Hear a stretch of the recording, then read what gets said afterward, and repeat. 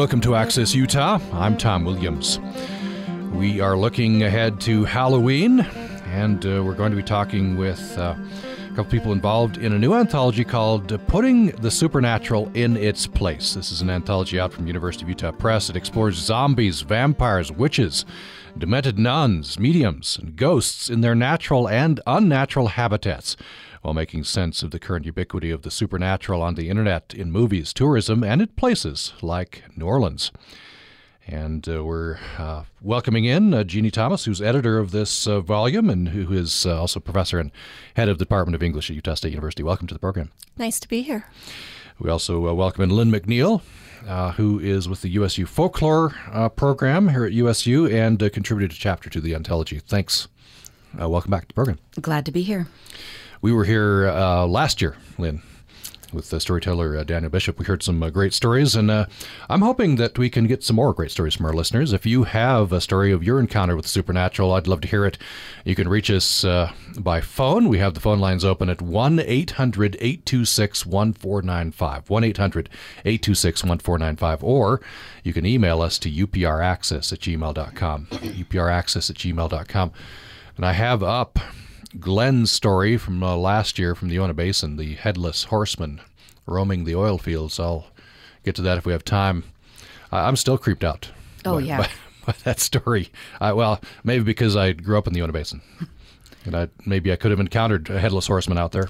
Utah's a wonderful place for scary stories. The whole state is just rife with them. Why do you think that is? That's a really good question. I imagine everyone from everywhere believes that where they're from is rife with scary stories, but we've got some really good landscapes for it here in Utah, as is discussed in this book. One of those being St. Anne's Retreat, just up Logan Canyon. Yeah, that's an amazing site. I think a lot of times the visible parts of the landscape or things on the landscape can help create legends. So St. Anne's, you're in a wilderness area, and you've got cabins, which it's fairly normal, but then you've got a swimming pool, which is fairly abnormal. And so people are going to talk about it. And then in Lisa Gabbert's fascinating chapter, she gives you all these great archival photographs. And one of them, there are all these nuns in their habits with wimples up the canyon at St. Anne's. If you saw that, you're going to talk about it. Yeah, I would imagine. So since we mentioned it, what is the legend? There are just a ton of versions, but it's actually goes back to an old medieval legend. Basic story is that nuns are having illicit sex with priests, or in some Logan versions, sheep herders or miners, little Western spin on it there. And then they have babies that they have to get rid of, so they drown them in the swimming pool, and there are these horrible stories about that, which of course not based in any truth, and they're old medieval legends just relocated to Logan, Utah. And then you get people going up.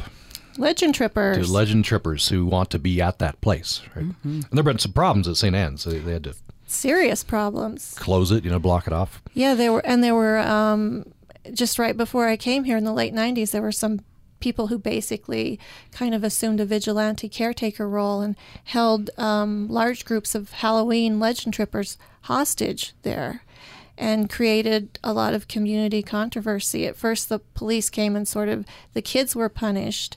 And then as things got looked into more, one of them actually ended up drawing some jail time for holding people against their will, which is not good.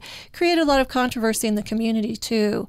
The kids were trespassing. Did they deserve this? Well, do you deserve to be held against your will for this kind of common adolescent behavior of legend tripping? And so those conversations went back and forth. But it was pretty serious, and there were guns there, and some of the kids were fairly seriously roughed up. And then this all potentially gets folded into, the legend of the place. Exactly. It usually takes a little while for actual scary, tragic events, particularly if they're very tragic, to get folded in, because you have to have a little bit of psychic distance from the events in order to talk about them. If they're too painful, they're too hard to talk about in legend. So it takes a few years. And now what you see in that legend are, historically there would be references to dogs barking. Now you see dogs and guns. And I think the guns comes from the incident with the caretakers. In other words, people are hearing dogs barking and guns going off, and you can't explain it. Right. Yeah. Yeah, that's kind of scary. I wonder, Lynn, this idea of legend tripping. And Jeannie Thomas in the introduction to the book talks about, we run away from scary things, but we also run toward scary things. This is the ultimate. And people do, they visit. I'm trying to imagine the creepiest thing that I could do. And I have talked to people who go to old insane asylums. Absolutely. You've never been to the Weeping Woman at midnight? I haven't, no. Chanted to see if she'll cry tears of blood for you? Neither have I. I've only been there during the day. And this is in Logan Cemetery? Yes, this is right here on campus in our cemetery. There's a statue, the Cronquist family plot has a large statue of a woman sort of kneeling down and with her face bent into her hand. And according to legend, if you go there at the right time, which might be midnight or during the night or the night of a full moon or on Halloween, and chant, "Weep, woman, weep," or "Cry, lady, cry," she will cry. Tears of blood, sometimes, just normal tears, other times, depends on who you talk to. But I've got to say, I'm way too cowardly to go there at midnight. Yeah. But it's compelling, when you go look at the statue.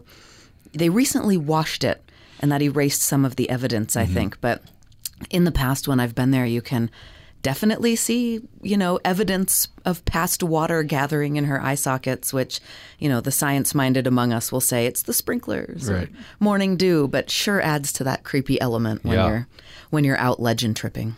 Should say the Yosu Folklore Club is going to go to the Weeping Woman statue, 6 p.m., not midnight, but 6 p.m., right? Yeah, so on a good Halloween. Intermediary, probably safe, late enough to be scary sort of time. Now, I guess you're trying to get, moderately scared. Is that what you're trying to do?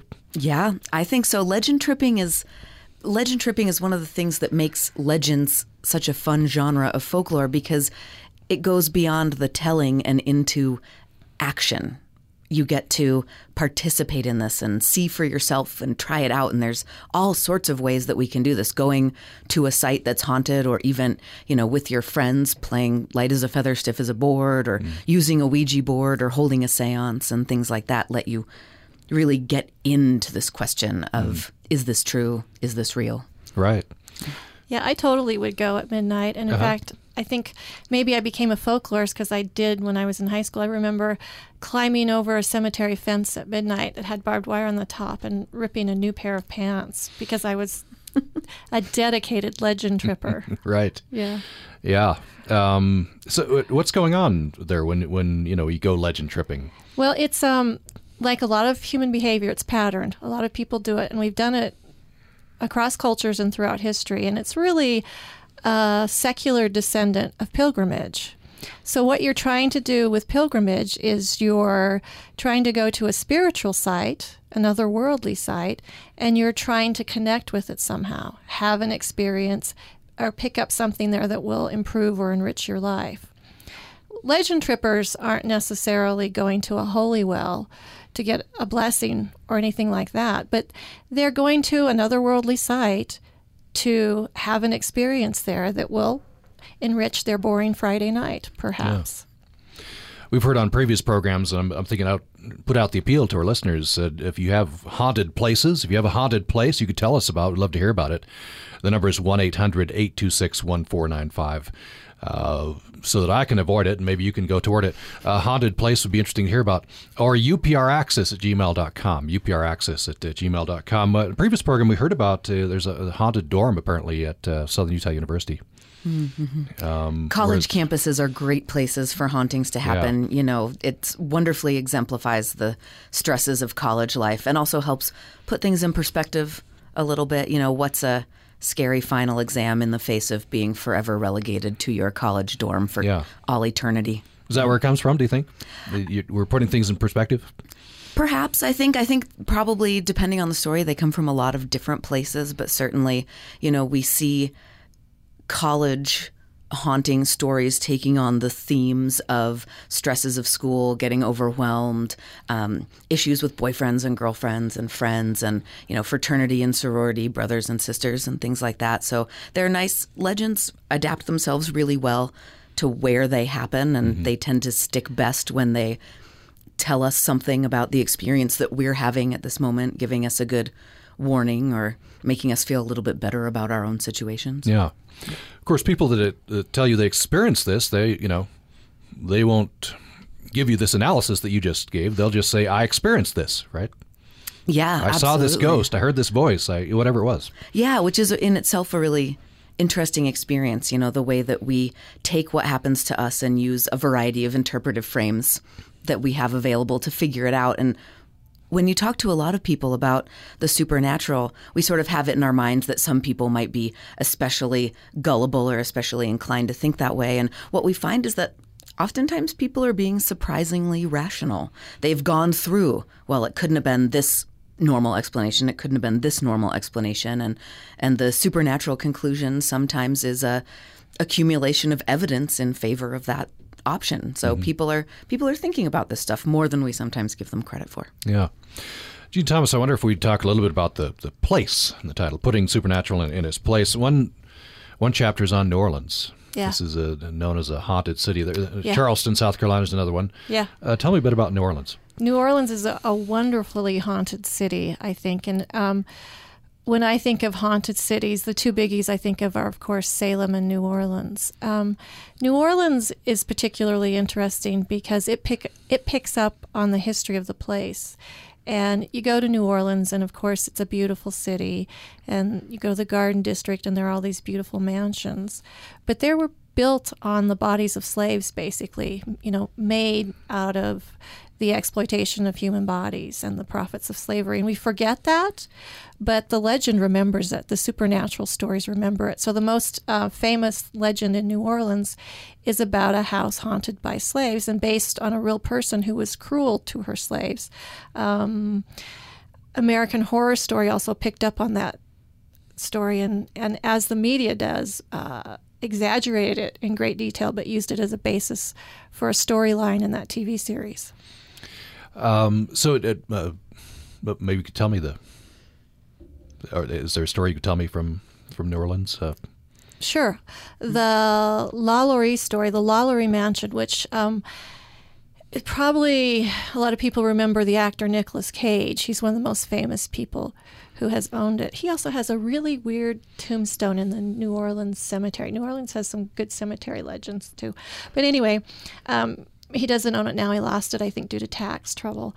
But in the 19th century, there was a fire there, and supposedly people discovered that this woman, Madame LaLaurie, had mistreated her slaves horribly, kept them in chains, beat them. There are some versions that sort of give them weird scientific experiments done on them, and so the slaves burned down the house rather than continue in this horrible existence. And so you get stories of a slave child jumping from the roof, and ongoing. It used to be apartments before it was redone back into its former glory, of 19th century glory. Now it's pretty nice. Yeah, creepy if you very creepy. See this, I guess, or and even to think about it. Yeah, and reminding people of a real social evil. Yeah, something really evil, and saying, that slavery that made New Orleans, it's here and it's in this story.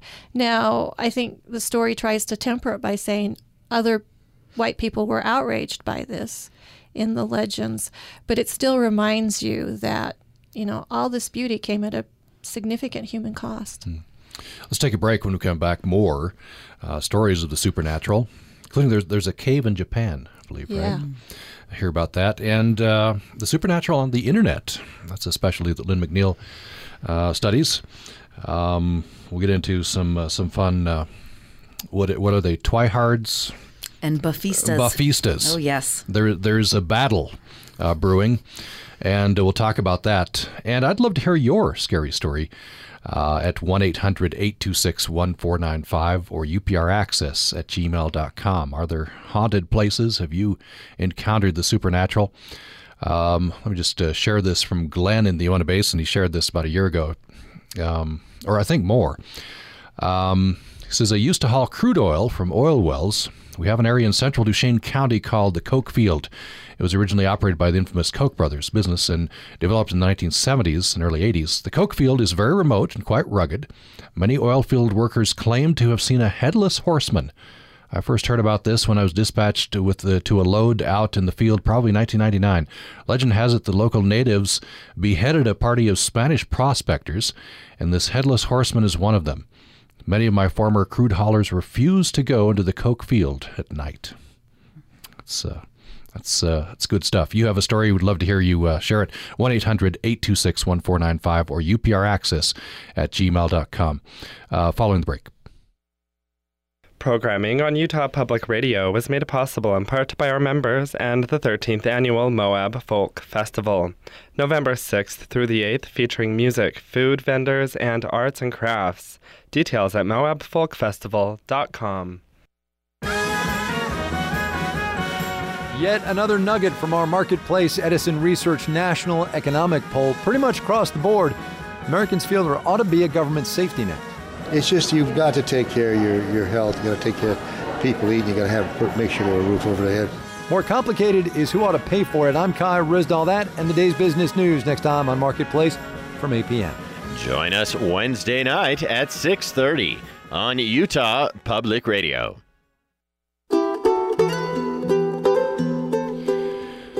Thanks for listening to Access Utah. I'm Tom Williams. We are exploring the supernatural. The book is a new anthology, Putting the Supernatural in Its Place. It's out from University of Utah Press and explores zombies, vampires, witches, demented nuns, mediums, and ghosts. It looks at haunted places like New Orleans. Also, the supernatural in the internet, movies, tourism. We're going to be talking about Salem, Massachusetts. We'll also talk about that haunted cave in Japan. Many different places. And we'd love to hear your story at 1-800-826-1495, or you can email us to upraccess@gmail.com. A couple of events. By the way, I'm talking with Jeannie Thomas, who edited this book, and she is head of the English department at Utah State University. She will be giving a talk for the Center for Women and Gender Brown Bag Series. It's called Salem Witch Tourism, and that is on Thursday tomorrow. From noon to 1 in the Merrill Kazir Library, room 208. Bring a sack lunch and come listen. And everyone is welcome to that. The USU Folklore program is gathering at 6 p.m. at the Weeping Woman statue in the Logan City Cemetery, 6 p.m. on Friday, day before Halloween. Lynn McNeil is with us. She's with the USU Folklore program, and she is giving a talk at the Anthropology Museum on Friday at 5 p.m. What's your talk on? Ghost hunting. Ghost hunting. Largely. Questions of belief and proof and evidence and all those sort of exciting things that come up when we talk about ghosts and hauntings. So that's 5 p.m. at the Anthropology Museum on the USU campus. And all of that, of course, if you're in the Logan area, we'd love to hear about your event. You can call us at 1-800-826-1495 or email us to upraccess@gmail.com. The USU Philosophy Club is doing a Monty Python-themed event. That sounds like fun. A bunch of Monty Python scenes are running through my head right now. And I'm not sure if I can pull this up fast. I'll have to do that the next break. But I think the Latino Club is doing a Day of the Dead event as well. So a lot of things happening, and we're talking about the supernatural on the program today. So tell me about Lily Dale. Oh, Lily Dale's a great place. It's in New York, and it was founded by spiritualists in the 19th century. So these are people who literally, as part of their religious beliefs, you talk to the dead. 19th century spiritualism was also connected with feminism, early feminism, because this was women having a public voice, and this was one way they could do it. today, Lilydale is this charming community in New York. Elizabeth Tucker writes about it in her chapter, and a lot of mediums live there. And so she talks about not teenagers going legend tripping, but middle-aged women like myself going legend tripping there who've got a few miles on us and been beaten up a little bit and have to deal with hard knocks in life and loss, and how Lilydale can become a place of re-enchantment or a place of healing or a place of coping by people trying to connect with loved ones that they've lost. Try to reach beyond this world. Yeah, I guess. Yeah. And Lilydale has, honestly, sometimes mediums, like in Salem, mediums can actually defraud people and charge them thousands of dollars for black marks on their auras that need to be cleaned off and stuff like that. So the city actually has to police that. But you don't tend to hear that kind of thing so much in Lilydale. They watch it pretty closely, and there's a lot of charm there and a lot of support for people. That's what comes through in a lot of the writing about Lilydale. So a lot of people go there just to seek out a medium and talk with someone who's passed on. That's what happens. Interesting. Tell me about Salem. You've studied Salem. You've visited Salem.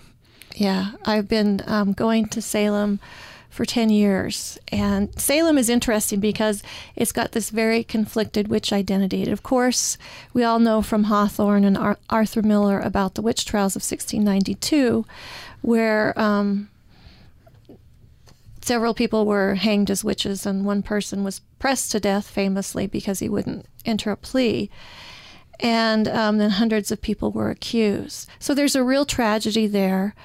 And yet today, if you go to Salem, it's very kitschy, very touristy, and you have the Salem witch history, and you have now neo-pagan witches, various types of modern religious witches, and you also have the Halloween witch present on the streets of Salem. So you range from the tragic to the very lighthearted, and that can cause cognitive dissonance for some folks and a lot of parking trouble in October if you go to Salem. Right. Ranging from, a scary experience to I can't get parking. Yeah, that's quite the range. So tell me about this range. And some in the book, and I think this might have been associated with a controversy that arose over a statue that went up to Samantha in Bewitched. Yeah, in 2005, the city let TV Land donate a statue to the city and put it up, and they put it in this little park area. And one of the reasons the city wanted that done is because they felt like that would help keep that area vital, and it would draw people to it. It would bring life to the streets and keep it from going into decline. But it was controversial because if you belong to Salem is about one witch, and that's the witch of 1692, then they're saying, what the heck is Samantha doing here? She has nothing to do with it. Mm-hmm. But there also is this fall festival started by businessmen that runs the entire month of October called Haunted Happenings. And there, Salem has lost a lot of its economic basis, and people want to live there. And they have to live with the story, so sometimes they make a living from it. And so those people were like, yeah, this will boost tourism. And so was a great article in the Salem News about the local modern witch community fighting with the local historical preservation kind of crowd about this is serious, this is fun. And that's a debate that's been going on in Salem for quite a long time. Mm-hmm. And in fact, Hawthorne even talks about it in some of his early stories about the Puritan seriousness and trying to get rid of pre-Christian customs and holidays. And Maypole of Merrymount is a famous expression of that. So you see it's still being enacted on the streets of Salem. During one of those arguments, somebody said, apparently, we wouldn't have fun with the Holocaust. Right. And I think the witches would say that what you have all these different kinds of witch, which is a word that has multiple meanings. And so we're not making fun of the 1692 witches. We're looking, when you do Haunted Happenings, we're looking at the Halloween witch, which is about fun.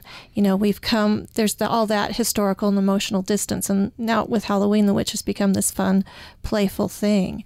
And as I was watching it and talking to people on the streets, attending the various activities, people can switch gears. It's like you know what the word witch means depending on the context, whether it means that or witch or this woman in a pointy hat. And they do the same thing when dealing with the different faces of the witch in Salem. Like when you're at the Witch Trials Memorial, that's the tragic, somber, historical face of the witch. When you're there for haunted happenings on Halloween night, you're participating in that contemporary holiday. So they shift gears and they read the symbols differently. And I think people are fairly adept at doing that. Although you can see why people get upset, and there is some definite tackiness. But I give Salem huge credit because if you look at the witch trials, I think the lesson that we can learn is how important tolerance is. And Salem tolerates a lot of supernatural weirdness. And I think in a very nice way, it's learned that lesson well, because it's not always easy. Yeah. You're sort of trapped, aren't you, if you're a town father? I guess a lot of the economy depends on and I witch say tourism. Yep, it does. That's a huge factor in the economy, and particularly the haunted happenings month is really important to the local economy. And I say that I call it an invasive narrative. This is a narrative that is just spread everywhere, and if you live in Salem, you can't escape it. You know, you're gonna have to confront the figure of the witch. I'll pick up my hometown in Vernal. You're probably going to reach for whatever you can get. So you reach for Butch Cassidy. Yep. You know. I also think dinosaurs. And dinosaurs, exactly. Yeah. I mean, exactly. Invasive narratives are stories where if you go someplace else, the first thing people say about you is, like when I say I'm from Utah, they say, oh, polygamy. You know, the polygamists follow me around, but they don't create the parking problems like Salemites have to deal with. Right, exactly. If you just joined us, we're talking about the supernatural. The book is Putting the Supernatural in Its Place, Folklore, the Hypermodern, and the Ethereal. It's edited by Jeannie Thomas. She is head of the USU English department, and she wrote about one of her specialties, Salem. We've been talking about that. Also, we'll get to talking about this haunted cave in Japan. And we'll be talking next about the internet. And we have with us Lynn McNeil, who is with the USU Folklore program. And let me just mention a couple of these events again. Jeannie Thomas will be presenting at a brown bag series for the Center for Women and Gender at USU. Her topic, Salem Witch Tourism, and that is tomorrow, Thursday at noon in Merrill Kazir Library Room 208. Bring a sack lunch and come listen. The USU Folklore program will be gathering on October 30th, Friday, at the Logan City Cemetery at the Weeping Woman statue, 6 p.m. Lynn McNeil is giving a talk at the Anthropology Museum on the USU campus on Friday at 5 p.m. I'll just mention that Philosophy Club Monty Python event again. I'll get some more details on that. So, Lynn McNeil, you study folklore. And in this case, talking about supernatural on the internet. Yeah, which is a really fun place to think about supernatural belief, because the question of belief gets made really complicated when you move offline to online. And there's no place there, right? I mean, there is, but there isn't. Yeah.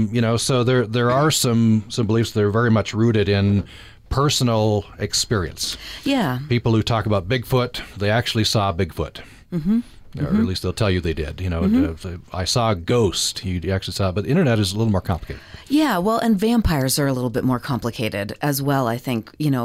Vampires are so ubiquitous in popular culture right now, and yet they don't have the same place in folk legendary that Bigfoot or ghosts or UFOs and aliens might have as well, where people really claim personal experience with them on a supernatural level. Certainly there's an understanding that there are people who identify with a vampire lifestyle. There are people who drink blood or who practice psychic vampirism, or who are, awake at night and asleep during the day.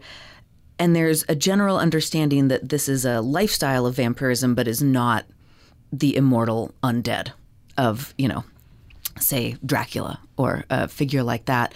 And so the ubiquity of the vampire becomes sort of interesting when people don't have that sense of, oh no, I think I saw a vampire, because how do we engage then? How do we engage with that supernatural creature on sort of the personal folk level? And one of the ways that we do it, as I talk about in Jeannie's book, is that by going online, we get that same level of engagement, that same personal activity, but we can do it with fiction. We don't require that same offline pervasive sense of possibility or even plausibility that we do. We can create whole worlds where we get to engage with and take part in and participate among vampires. And it's okay that it's fictional because we've sort of created a temporary frame where we're engaging in fiction. And I think it's fabulous that the internet allows people to do that.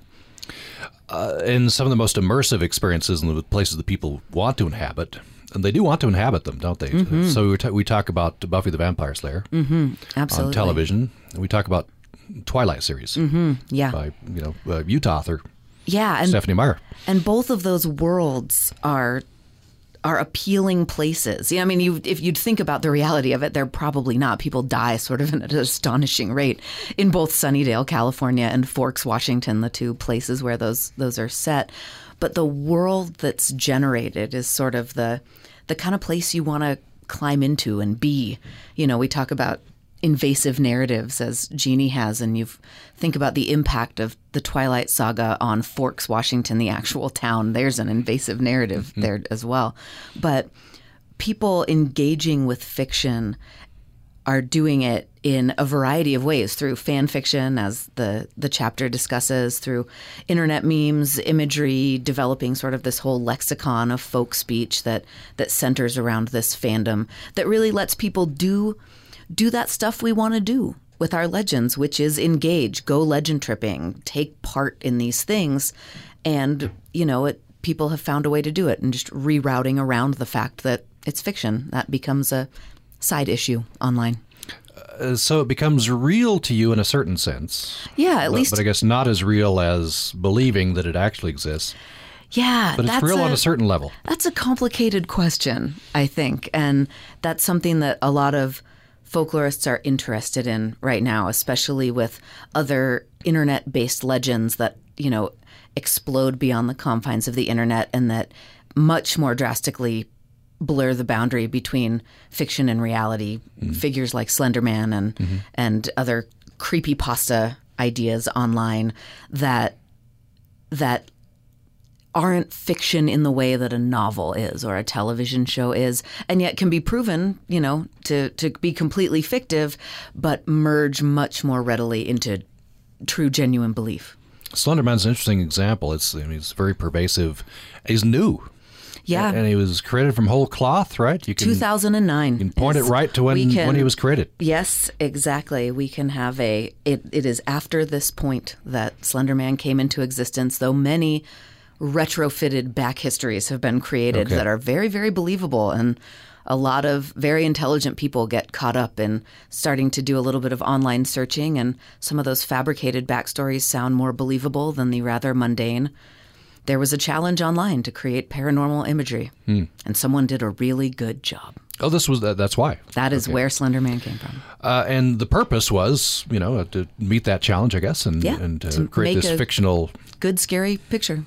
And yet that takes on a life of its own. Very much so. People have acted on this. Right? People have, yes. The very unfortunate incidents in Wisconsin of two young girls stabbing a classmate of theirs and claiming to have done it for Slender Man. And even beyond that, there's just, more and more proliferating stories of people seeing Slender Man, being influenced by Slender Man, lots of offline experiences. This has entered our, conscious as a society, and it's really definitely offline as much as online now, which is a strange form of fiction that's not, perfectly correlating with vampires online. It's a murky area, this question of belief on the internet or belief influenced by the internet. Yeah. I wonder, take a break here pretty soon, but I wonder if I could have you read just your two quotes at the beginning of your chapter, Lynn. Yeah, I think these are two quotes that I think highlight a lot about the current state of vampire folklore. One is actually Jean-Jacques Rousseau saying, if there is in this world a well-attested account. It is that of vampires. Nothing is lacking. Official reports, affidavits of well-known people, of surgeons, of priests, of magistrates. The judicial proof is most complete. And with all that, who is there who believes in vampires? And then the second one is from a woman named Amber Lynn from an online web forum dedicated to Buffy the Vampire Slayer. And she says, because I would tell people that I watched the show, and people would go, Buffy the Vampire Slayer? And then I'd feel silly. And this was a place to go where I didn't feel silly. It made me feel like it was okay for me to watch the show and like it as much as I did. A place that I felt like I belonged to and I could go anytime I wanted, and I didn't have to worry about being mocked or judged, unless it was in a fun way. So that's the experience that she's having, Amberlynn is. Yeah, absolutely. A lot of people have, yeah. And the folklore there is much more about a fandom than about supernatural belief, and yet you can't really extract the fact that it's about vampires from that either. And I wonder, it seems to be growing. Comic-Con is huge, including in Salt Lake. People dress up, When you capture people's imagination, you can change their behavior. Yeah. And I think we see this over and over again with this book. I think I saw it most clearly, or most interestingly for me, with zombies. I sort of thought zombies is, rotting corpses, scary stuff. But as I was working with the chapter on zombie movies, Michael Coven, the author there, made me realize how useful they are. And I kind of developed a little crush on zombies because they're so useful. The Center for Disease Control uses them to help people get prepared for emergencies, and it really works. They did it as a joke, and then they were like, oh my gosh, they're really getting their emergency kits. They're planning evacuation routes. We can help them prepare for earthquakes and huge storms by getting these zombie narratives out there. So these stories are really culturally useful, even if you don't have any level of belief in them, like vampires or zombies. Jeannie, one of my favorite comments in the introduction is you talking about discussing with your son if he's asking, hey, when the zombie apocalypse happens, can I borrow the weed whacker? Yeah, he wanted the hori knife, the weed whacker, the big snowblower. He was lining up all the... And people get in these informal folk conversations about what are you going to do during the zombie apocalypse? I used to give my daughter a bad time about having this huge purse, and she'd carry bottles of water. And I said, you're going to get back trouble. And she said, no, I'll be prepared for the zombie apocalypse. So this popular culture thing entered into folk channels, and you see these blending levels of culture in interesting ways. It's worth a visit to the CDC's zombie apocalypse site. You can prepare your kit, and it has good application, as you say, Jeannie Thomas. I wondered, is there a downside to this? If we're all spending too much time dressing up and going to conventions, or spending too much time on the internet, or am I just being curmudgeonly there? That's an interesting question. My answer would be generally no. I think that what technology has allowed us to do these days is to engage at a level at which we weren't able to before, and certainly at a breadth at which we were not able to achieve before. I mean, we've always had imaginative play. That's always existed. So anything that anyone liked, whether it was a book or a television series more contemporarily, we've always been able to play and enact that and engage with fantasy on that level. Now we're able to do it in a way that much more closely mimics the stuff we're engaging with. So one of the things I talk about in my chapter in this book is Star Wars. When it came out in the 1970s, everyone was playing Star Wars. That was the thing to do, right? You were Princess Leia, you were Han Solo, you were Luke Skywalker. And then we fast forward to the 2000s, and we have one of the most famous viral videos of all time, Star Wars Kid, where someone's engaging in play that has been common for 30-something years by that point, but suddenly it's mass broadcast. It goes around the world, and suddenly we have the ability to CGI in lightsabers for him and add a soundtrack and add special effects and all of this. And that's taking play and immersion in fantasy to a level that we haven't been able to do for ourselves. until very recently. For those who are not familiar with this is a kid doing battle with, what is it? It's a golf ball retriever. Golf ball retriever. Which is, great. It's great. You could see it as a little sad on one level, but I think people generally view it positively. Yeah. He got made fun of. He did. He struggled a lot being the central figure of that viral video. He ended up changing schools and really struggling with the fame the unwanted fame that got for him. But he has risen above since and become a successful, happy person. I'm glad.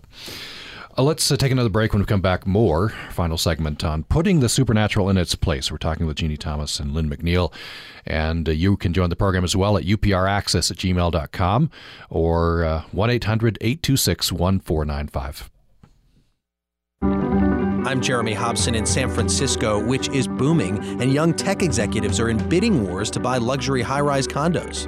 I lost out on one place due to being too slow, and I lost out on another place due to coming in too low. You learn each of those lessons once. That's next time on Here and Now. Join us Wednesday morning at 11 on Utah Public Radio. What is a subject that you are passionate about? What do you know more about than most? Utah Public Radio wants you to share your knowledge and become a source for the Utah Public Insight Network, a new collaborative effort between UPR and the Salt Lake Tribune. Information you share could help our reporters create more in-depth stories on the things that you care about, or more meaningful discussion on our flagship program, Access Utah. Become a source today. Join UPIN. For more information, visit us online at upr.org.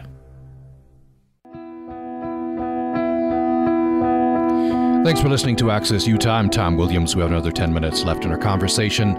And we're talking with Jeannie Thomas and Lynn McNeil. They are contributors to this book, The Putting Supernatural in Its Place. It's out from University of Utah Press. Jeannie Thomas is the editor. We're talking about the supernatural on the program today, ahead of Halloween. I pulled up this information on the USU Philosophy Club. Their celebration is, "But how do you know she's a witch?" A reference to the Holy Grail. And so that is today, 7 p.m. at Old Main 115. All are welcome. The USU Latino Creative Society and USU Latino Student Union will present Day of the Dead, Dia de los Muertos procession, and that is begin at the Block A in front of the Old Main on Thursday at 11:30. And then events involving my guest today. Center for Women and Gender at USU is presenting a brown bag series with Jeannie Thomas. Salem Witch Tourism will be her topic, and that is Thursday at noon in Merrill Kazir Library Room 208. And the USU Folklore program is gathering on Friday at 6 p.m. at the Logan City Cemetery at the Weeping Woman statue for an event there. And Lynn McNeil is giving a talk at the Anthropology Museum on Friday at 5 p.m. So lots that you could go to. I wonder, just in the time we have left, Lynn McNeil, I was interested to read in your chapter, there's a bit of a back and forth between the Buffistas and the Twihards. Yes, this is a long-standing face-off here that we have between vampire fandoms. There's, it's not always antagonistic, but it is, I think, at its most entertaining when it is at its most antagonistic. And we get sort of, two strangely similar depictions of vampire culture here, both set in high school, which tells us something about what we think of high school, that, demonic forces fit in quite well there. And both with vampires who are verging on superheroes, attractive, strong, powerful, alluring figures. But sort of divergent female leads is often the path that this takes. So online we see a lot of internet memes and humorous images where Buffy stakes Edward and that's his final demise. Memes that take Buffy and her love interest Angel and sort of hold them up as a much better example of romance than Bella and Edward might be. So yeah, it's a fun opposition to be tracking. I wonder, vampires have been with us for a long time. Zombies, I think, is a little more recent phenomenon, and zombies have just taken off. We have these, I'm not sure what we call them. We chased zombies, split up into teams, and Oh, zombies versus humans. Zombies versus humans, Zombie yes. pub crawls. Yes. Zombie walks to raise money for various charitable causes. Logan usually has a zombie walk to raise money for the local food bank. Yeah. And so I wonder what's going on with, I think we're trying as a society work through some anxieties. You bet. But I wonder what the difference is between vampires and zombies, what we're working on. Well, a lot of people talk about zombies as popular right now because we've been in an economic downturn. We've had a lot of horrible things happen, 9/11. And so zombies sort of speak to the dark times that we feel we're in. It's a little apocalyptic, little dystopian there. There's some great zombie movies where you see these soulless, mindless beings staggering through shopping malls. Sometimes people think it's a comment on our consumer culture and just the soulless nature of modern culture. So people think zombies are about that. I was kind of taken how international they are in the movies and how there's this just way more zombie movies than I knew. And I sort of think of them as schlocky, which they are indeed. But they were way more political than I had any idea. Some have little global warming themes or anti-colonialist message, along with all the gore and shuffling and references to brains. Lynn, what about vampires? You know, vampires and zombies are so interesting together because they share so many similarities. I mean, they're both corpses that are animated, and they both perpetuate themselves through contagion, through bites, through, that sort of viral model that we might have. And one of the things that I see happening is, early vampires, the vampire of folklore, much, much closer resembled what we would call zombies today than vampires as we have them in either Buffy or Twilight or Dracula, for that matter. Much more of the undead, rotting corpse. And, a lot of scholars have pointed out how this shift that happened in vampire depiction, often attributed to Anne Rice, in that vampires went from undead to immortal, which made them more of a positive character, the protagonist of their own stories, oftentimes. And I think we needed zombies to remind us that being dead is gross and unpleasant, and zombies lack agency. And I think that's a big thing. Our vampires now get to do whatever they want. They're wealthy and beautiful and super strong, and zombies are a mindless horde. And I think that we want to grapple with that fear that we might be able to be affected by a contagion that would strip us of our agency. Here is a response to my question about, supernatural. This is Christine. She says, hi, Tom, Jeannie, and Lynn. There are a lot of ghost stories in Park City and a ghost tour starting at the museum in Old Town. Our condos are called the Yellow Slicker Condos, named after a ghost in a nearby mine. Here's the story. This is from Christine Holt. As the legend goes, the ghost of a man in a yellow raincoat showed up periodically in the Park City mines. His appearance was seen as a bad omen, as it almost always preceded an accident. He was reportedly spotted the day before the Daly West mine explosion in 1902. So thanks for that, Christine. That's a kind of cheeky for them to name the condos, whoever the developer was, Yellow Slicker Condos. Kind of poking an eye on fate, but having maybe some fun with it. That's a great story, and it's got lots of classic motifs in it. Lots of folklore surrounding mines. Anytime you have occupations that are dangerous and that you can't always predict, you're going to get legends about them, and also legends that sort of indicate how can you predict the dangers. If you think about how those legends, again, talking about how these stories work, if you see something weird, if you're working there, you're going to try to be more careful. You're going to pay attention more. So sometimes the stories function as little wake-up calls, and sometimes they're channels for our anxiety about working in a dangerous area. I love the yellow rain slicker. I want them in matching boots, too, in my mind. That's right. Yeah, well, thanks for that, Christine. Appreciate that. And we had a call from Luann in Leeds, who says that the Silver Reef Museum in Leeds Ghosts from the 1880s will be returning to tell their stories. So this is an event in Leeds. I sent out an appeal for what's the event in your area. And so Luann says that in Leeds at the Silver Reef Museum, Ghosts from the 1880s will be returning to tell their stories. That's Friday at 7 p.m. I'll give the number here for reservations, 8435-879-2254. We'll put this on our website as well. So appreciate that. Many events coming up. I wonder, Jeannie, if I get you to tell the very brief version of this haunted cave, this cave in Japan. You have a chapter on this. This is a great story. This is from Folklorist Bill Ellis' chapter on Japanese legends.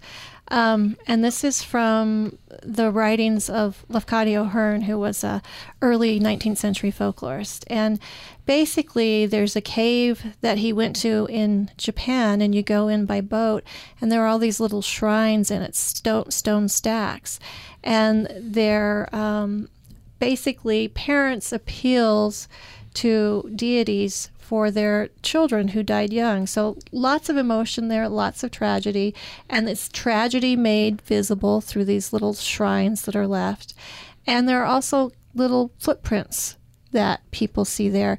And if you knock over the shrines, you have to, you should do extra, because when you knock over them, the children have to come and set them up again, and you create more work for them. And so, of course, he was trying not to, and he knocked over some, and saw the footprints. And there, I find the legends involving children really poignant, and often speaking to how hard that grief is to deal with, and how we need to make it material, or at least we need to verbalize it. So people were making it material with the shrine. Still goes on.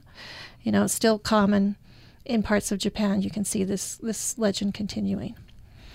We are out of time. Very interesting stories in the book. It's out from University of Utah Press, Putting the Supernatural in Its Place. And Jeannie Thomas is the editor. She is head of the USU English department. Thanks so much. Happy to be here. And Lynn McNeil is with the USU Folklore program and contributed an essay on the internet, supernatural on the internet, for this volume. Thanks so much. Thank you. By the way, if you go to TEDx USU website soon, you'll see Lynn McNeil's talk. That's right. At the TEDx 2015. There are events coming up. The USU Folklore Club is having an event on Friday at 6 p.m. at the Logan City Cemetery. They'll gather at the Weeping Woman statue. Lynn McNeil on Friday, 5 p.m. will be giving a talk at the USU Anthropology Museum. And the Center for Women and Gender is presenting a brown bag lunch series. Jeannie Thomas will be giving a talk there on Thursday at noon in Merrill Kazir Library Room 208. Many other events happening, and we very much appreciate you joining us today. Hope you have a good and safe Halloween. Just as a plug for tomorrow's program, we have poet and filmmaker and writer Sherman Alexie. He'll be in studio, and hope you'll join us with your question or comment then. Thanks for listening today. The Be Well Moment is made possible by the USU Department of Human Resources Wellness Program at usu.edu/HR. Getting all the nutrients you need on a daily basis can be a difficult task. Incorporating multivitamins can help you get those key nutrients into your diet. Get the right vitamin that includes 100% of the recommended daily allowances and includes all of the recommended vitamins and minerals. Take the pill that's right for you. Vitamins are found in smaller pills, chewables, or powders. Eat something. Take vitamins with food can help avoid getting an upset stomach. Keep track of what you take. This can help you keep track of over or under consumption of specific vitamins. Taking a multivitamin can give your body the nutrients it lacks, keep you healthy by growing, healing and repairing cells, improve your immune system, keeping you bone and heart healthy, and giving you an overall sense of balance and wellness. This is Nicole Jackson with the Be Well program at Utah State University. Remember to live well, work well, and be well. This is Utah Public Radio, KUSR HD1 Logan, KUSK HD1 Vernal, KUSL HD1 Richfield, KUST HD1 Moab, KCEU Price, and KUSU FM HD1 Logan.